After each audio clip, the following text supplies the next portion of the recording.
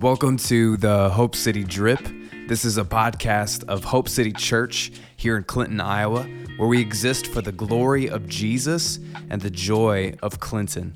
And we know that life can be busy and it can be hectic, and so we've designed this podcast for you to listen to our vision and our mission here in Clinton and in the surrounding communities. Digest it at your own pace. It's a vision drip. So let it drip at your own pace. You can take advantage of this technology. You can pause it. You can 2x it. Whatever you need to do. This is for you to help you live to the glory of Jesus and the joy of your local context. And so today, I just want to jump on here and I want to talk about basically something that sparked in me as I was having a conversation with a guy at the coffee shop. He's another ministry leader in town, great dude, and I was having a conversation with him about a book he was reading, and he was reading this book, he was telling me about this book he bought. I don't even know if he's fully reading it yet, but he's describing, it's called like One or something, and the reason he's reading this book is because he had a conversation with a mentor of his where his mentor encouraged him to get more clarity and focus in his life. And so the book is really about having like a one single focus and purpose and life goal that you incorporate into your life. And it's similar to the idea behind this, the way he was talking about it to me is similar to why like the Minimalist podcast or being a minimalist in your lifestyle. It's the same reason why that appeals to people, is that in the chaos of modern life, what can be chaotic, we live in a chaotic time of information overload, political overload, media overload. We just live in a time of like, everything's coming at you. And to try to get some sanity, it is healthy to reduce your options, reduce things, get out the excess fluff, superficial stuff, and focus on what's important. And what we're living through right now with the pandemic and all the political turmoil and things like that is that it's really stressing people out. A lot of people have a lot of anxiety right now. As a pastor, I have the privilege to talk to people about their interior of their life, what makes them anxious and sad and their emotions and their mindset and things like that. And so I'm praying and thinking through just the culture we live in from the standpoint of we're souls, we exist in relationship to God, and we know that God promises us peace. That Jesus is the Prince of Peace. This time of year we celebrate him as Emmanuel, like God with us. And so we want to find peace in God. We want to find some sense of sanity in a world that seems to have gone mad and gone off the rails. And so this conversation I had at the coffee shop was just really encouraging to me to hear, him wrestling through like, man, I want to find some sanity and joy and just really like get more clear on what it is that I'm doing with my life and giving it all to God. And for me, as I was thinking and reflecting on that conversation on the drive back home, it reminded me of this idea, this biblical idea that the church is called to have a singular focus on Jesus. And not just having a singular focus on Jesus, but having a singular loyalty to Jesus. So God didn't save us just so that our attention span would be fixed on him, but that we would worship him. Part of worshiping God is understanding and submitting to God as not just our Savior, but as our Lord. Jesus is our Lord. He's our King.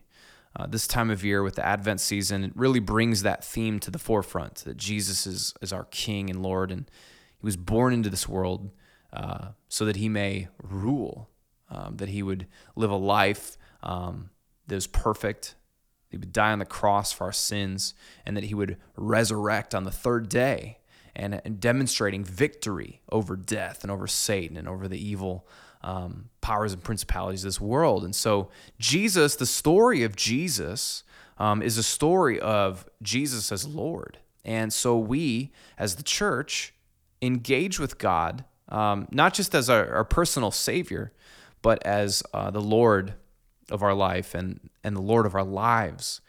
And the reason I was thinking about this is that, the conversation with the dude at the coffee shop, it reminded me, he's a part of a different church. And the sense of camaraderie that we had as we were just discussing God and life it was a brief conversation, but the sense of camaraderie we had, it felt like we were playing for the same team. It was like, we're on staff at different churches in town, but it was clear that the same Spirit lived in us and that we wanted the same thing. We wanted Jesus to be glorified, and we wanted to worship him more deeply and fully and rest in him more thoroughly. And I've been reading some books, like I was reading a book called Disappearing Church by Mark Sayers. It's a very good book. But he's describing this context that we live in. The surrounding culture is what people call post-Christian. I'm sure you've heard that term, that we have moved from this idea of Christendom, where the culture around us is mostly, thinks Christianity is a good idea, right? That Christian values and Christian teaching is kind of like in the public sphere. It's just like, it'd be like back in the day, you go into a job interview and it probably wouldn't be uncommon for someone to be like, yeah, I go to the Methodist church, and their boss is like, oh, no, great. You're a Christian or whatever. Like Christendom is marked by Christianity being the dominant idea that everyone sort of subscribes to, at least gives surface level attention to. And so now we live in a place, in a time in the world history that we're in post-Christendom, where Christianity is actually seen as kind of a bad and toxic idea. There's a lot of things in the Bible that just don't square with where the culture's at. I'm thinking of gender, sexuality, like the doctrine of hell, sin. Those types of things are not very popular with the modern pop culture, what you see in movies and politics and things like that. So what we're finding is that in a culture that's becoming more hostile to the church and to the idea of God and to Christian teaching, churches, I think, it seems like God's people are starting to flow together. The streams are flowing together because we realize that, the temptation in a Christian society is that like churches are seen as like a bunch of subgenres of like, okay, my grandma one time, she's since passed away, but she had a conversation with me that I'll never forget. She made this offhand remark where she said she was praying for me, which was really nice. I appreciated her saying that. But she said, even though, she put this caveat in there, even though we are of different faiths. And what she meant was, she's Lutheran and I grew up Baptist. And so she had to put a caveat in there like, oh, even though we're of different faiths, I'm praying for you. And I know what she meant. I think she meant like we're of different traditions, like faith traditions. And so, she wanted to, even though I'm a Lutheran, I'm still praying for you as a Baptist. Well, it's rare. That's indicative of her generation's mindset, that there was a lot of difference between Lutherans and Baptists.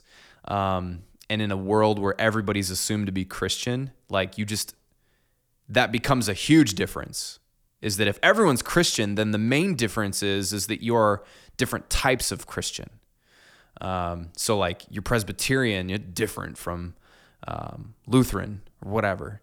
Well, in a world that's more hostile to Christianity, in a post-Christian world, you don't subdivide as much on denominations or traditions. You're actually just like, you're either Christian or you're not. Like you start to see like the difference is that if you're in the Christian church, that's pretty countercultural compared to where the wider culture is at. And so you're starting to see the streams flow together, I think. Pentecostal tradition, Lutheran tradition, mainline tradition, whatever, different types of denominational traditions are starting to flow together. And you see this mostly in the younger generation. I can speak on just behalf of my 30-something-year-old self. Millennial generation and younger that's in the church cares less, I know this from firsthand experience, cares less about denominational, hallmarks than they do about other things. Whereas generations ago, it might have been different. So, I was just talking to this guy, and it was like, okay, we're playing for the same team, but like, what does that really mean? Like, what's the theological understanding and basis of this? And one of the things that has always struck me about the church is that the Bible describes the church as its own distinct city, as the church is its own distinct people. It's its own country, if you will, to use kind of modern language. So Jesus, in the Sermon on the Mount, he this is famous saying that I think everybody knows, but Jesus says that the church, you are a light to the world, and you are a city on a hill. That God's people are a light to the world and a city on a hill. And God's people, the city thing, like being its own city, that word there in the Greek is polis, city-state. And so God's people, like the concept of the church is far more than just a country club. It's far more than just like a social group that organizes itself around preferences. It's its own nation that is organized around a leader, a Lord. God, Jesus himself is our leader, and we are a people group knit together in the strongest bond possible through the blood of Jesus Christ. That's significant. And so, whether you're Baptistic or you're whatever sort of preferences that you may have in like what instruments you're going to worship to on Sunday mornings, or like how you practice your small groups. Like, do you eat meals or you not eat meals? Do you like study through Romans or do you study through Ephesians? Like, those types of things are sort of preference decisions. But what is the common bond that unites us? It's that Jesus is our king and our leader, and that his people are their own distinct nation. And so that is the highest believing loyalty or group that we belong to, is to the church. We are members of God's people before we are members of the American nation. We are members of God's people before we are members of any other thing, fill in the blank. Public school, PTA, or like homeschool co-op, or sports teams, or whatever. Like, your primary identity is that God is your God, and that the church is now your family. And that's radical, it's a really radical idea, and it has a lot of practical implications. 1 Peter kind of draws out that implication. The letter of 1 Peter, chapter 2, verses 9 and 10 kind of talk about this. Peter references the church as God's chosen and holy nation. This is a reference back to Exodus, where God saves the people and then says, I will be their God and you will be my people. And he's really building this. This is a total like the people, this isn't just a club, like it's a whole new people group.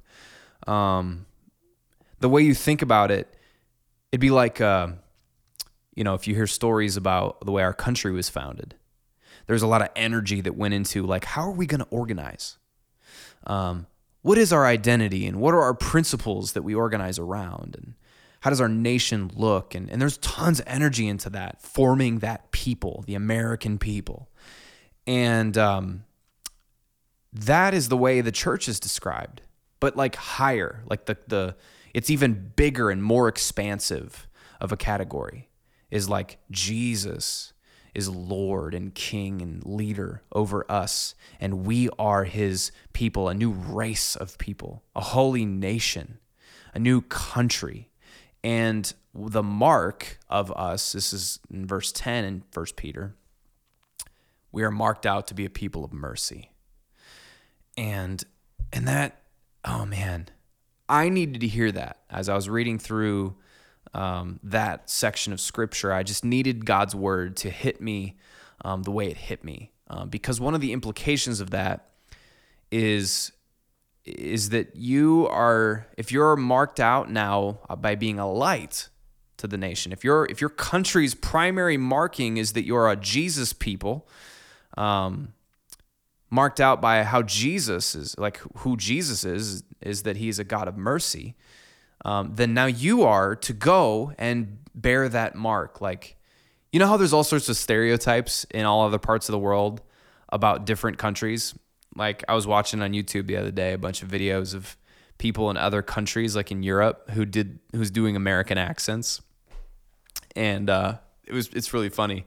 And it actually reminds me, now that I'm thinking of it, I was in French class when I was younger, like when I was in high school. I think it was my senior year. There was a German exchange student. He came over, and I'll never forget, he is sitting next to me, and he's describing American accents. And he impersonates Americans, and he was like, "I'm a real American cowboy." That was like how that's his American impression. And you know, the funny thing is as funny as that is, it's like there's all sorts of stereotypes about, like, what is the American people marked out by? Is it greed? Is it the way we are good at, you know, certain sports or our economy or whatever? Like, everybody has a stereotype that thinks that that's what it means to be an American. Well, God saves a people, and the church, God's people, is now marked out by mercy.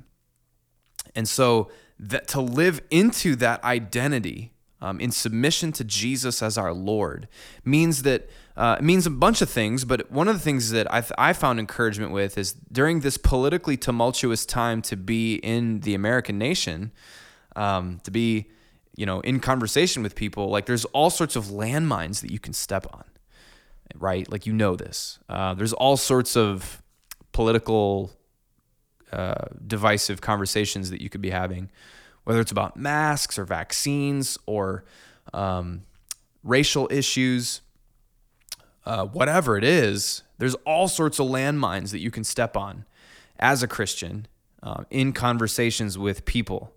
And what you need to feel the freedom in is that you're a Jesus person first, and then everything else second. At the very most, it's second. But you're a Jesus person first, and that means that your primary mark is that you're a people of mercy, people that are shaped by the gospel of Jesus Christ. And that means that you're allowed to, and you should be willing to, lose political ground for the sake of gaining kingdom ground.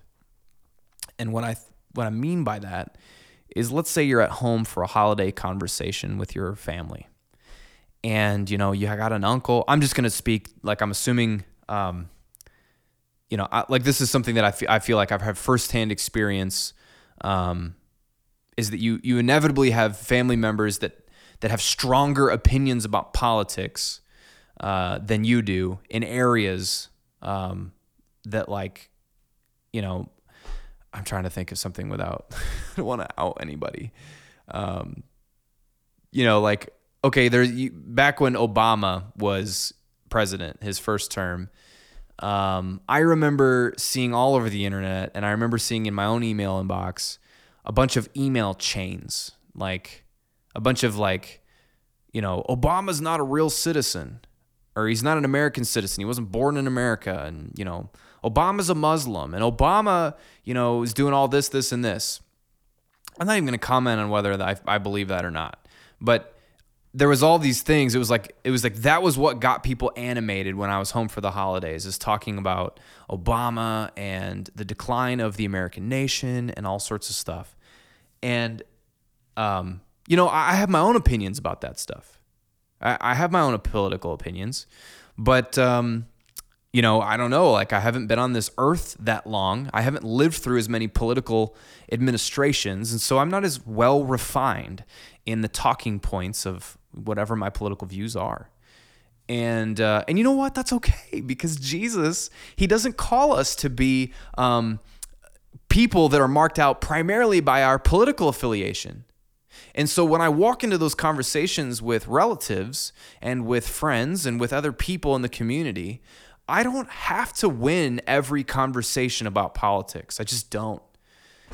I have the freedom to, for the sake of making Jesus look good and for the sake of bearing my identity as a member of the church, I want to get to the gospel with somebody. I want to get to that point in a conversation. I want to show them the mercy that Jesus offers all those that believe in him. And so I'm willing to lose a conversation if someone says something that I don't agree with. You know what? That's fine. I'm just going to let it go. Even if it's an important issue, oftentimes I'm going to let it go, even if I disagree with them, because I want to get to the point where we're talking about the cross of Christ. I want to talk about what people love and what do they think about God and his love for them. And oftentimes we can't get to that conversation about God and his mercy because we've already died on the wrong hill. We're having a conversation about gun rights or something, and maybe you think, maybe you're the type of person that really values their guns and their gun rights, and you're talking with somebody who doesn't value that. And that's a big deal for you. That's a big issue for you. And so you're not backing down from that conversation. Well, if it's an unbeliever, oh boy, like the problem there is that you might have lost this person because they think that your primary allegiance is to the American nation and that your Christian faith is mostly just a stump to stand on when you want to assert your influence, or that it's just a personal choice. Kind of like being vegan. Oh yeah, that guy's a Christian, but he doesn't really talk about Jesus very often. He just talks about politics. Jesus as Lord and you being a part of the church as its own people and its own country that supersedes and transcends your loyalty to the American nation, that has practical implications, and I think it has implications of freedom. You have greater freedom in conversation with people, not to be constrained by divisive political and divisive social issues. Also, one of the implications is that we are to unify around King Jesus rather than around King me. And what I mean by that is that, holy moly, we live in a DIY culture. And every single person has an opinion on everything. And because we have technology like Facebook and Twitter and Instagram and all sorts of stuff, we all have the power to be media outlets. So we all have the ability to publish our opinions in the same sort of area as like news sources, Like NBC's got a Twitter. So do you. Whatever, I'm assuming you have a Twitter, but people have Twitter accounts and so do celebrities and stuff. And so all just kind of gets put out there, and everyone's got their own opinion, but what matters is what Jesus says, right? And praise God, he gives us his word, and his will is made known through the scriptures. And so that leads me to the next implication, is that we rally around the Word of God and unify around the Word of God, because that's Jesus's spoken revelation to us, like written down through the Word. We understand what is required of us as his people. And so Hope City Church, this is why we are a confessional creedal community. Like, we have a confessional statement of our faith. You go on our website, you click on beliefs, and you'll roll up onto a page, a website page that says we believe in biblical historic Christianity, and then it has our Christology statement on that webpage, and that Christology statement is our standard, our confessional standard. I don't like to think of it as a bare minimum. I like to think of it as an essential. So to bring this full circle with what sparked this conversation is when I was talking to the guy in the coffee shop, and I know he goes to a church that's more established than ours, and that means that as a ministry leader, he's having to shepherd people and talk with people that have all sorts of developed and generations of political opinions and all sorts of stuff that's just a part of his community, his church community. And so he's got to navigate those things like, I don't know, like for example, American flag in the sanctuary. Some churches, like if there's not an American flag in the sanctuary, you're like, might as well be a heretic. You not care about our Christian nation. Other churches are like, well, if there's an American flag in the sanctuary, that means that we're more of a God and country Christian, like the church is just an instrument of politics. And so we want that out of there. We don't even want to see the American flag or whatever. And in a congregation that's been around for a long time and done things a certain way for a long time, those become very divisive issues. And so for him and for any other Christian who is a part of the local church, we need to understand, and I'm including myself in this, is that we unify around the Word of God and not around our preferences. As meaningful and as important as those preferences are, we need to unify around the Word of God first, because that's our only chance in coming to the table with the rest of the stuff that we're passionate about and having a conversation where we bear with one another in love. Because the only way we are able to bear with one another in love, is if we all agree that the most important thing in the universe is Jesus and what he's done, his life, his death, and his resurrection, and sharing that gospel with the world. Like if we don't believe that that's the most important thing, then we're going to die on the wrong hills. But if we believe that that's the most important thing, then I think that we can die on the right hills. So I really just want this to be an encouragement to you, is that your theology of the church has practical implications. And there's more areas of this that we could go into. We could talk about baptism and how that relates to this. We can talk about the kingdom of God and what is the role of submission to our authorities, as Scripture says, and what is our role in politics. And we can talk about all those things. But what I'm saying is that we need to get back to an understanding of what is essential. Ministry, a church essentialism. What is essential? And that's why the creeds exist, is that they're there to fence out our unity. Like, okay, if you believe that, if you believe that Jesus is Lord, you believe God is a Trinity, and that Jesus came to the earth to die on the cross, like there's these things that are core to what it means to be a Christian. If we can agree on those things, if we can agree on those truths, then we have a real shot at finding peace and joy together, even in the midst of difference. And this is super important in 2020. It's super important as we go into the next year, because I just have to believe that this is only going to get worse. The political divisiveness and the talking at each other, the secular culture, the Christian culture, even within the church, man, there's so many things to divide over. And that's why it's important that we get back to the essentials, get back to Jesus and the cross, and don't just give those things a little touch. Don't just say, well, yeah, we all believe that. Well, do you? Rest in that. Get in that. Take a deep dive into Scripture. Swim in it. And then the other things I think will pale in comparison, and we have a real shot to be a community of love marked out by the mercy of Christ. So whether you are a member of Hope City Church or not, whether you live here in Clinton, Iowa, or elsewhere, I just hope that this podcast has been encouraging to you, that it stirs your imagination and stirs your affections for Christ, and that you would live into your vocation, following Jesus for his glory and for the joy of your local community.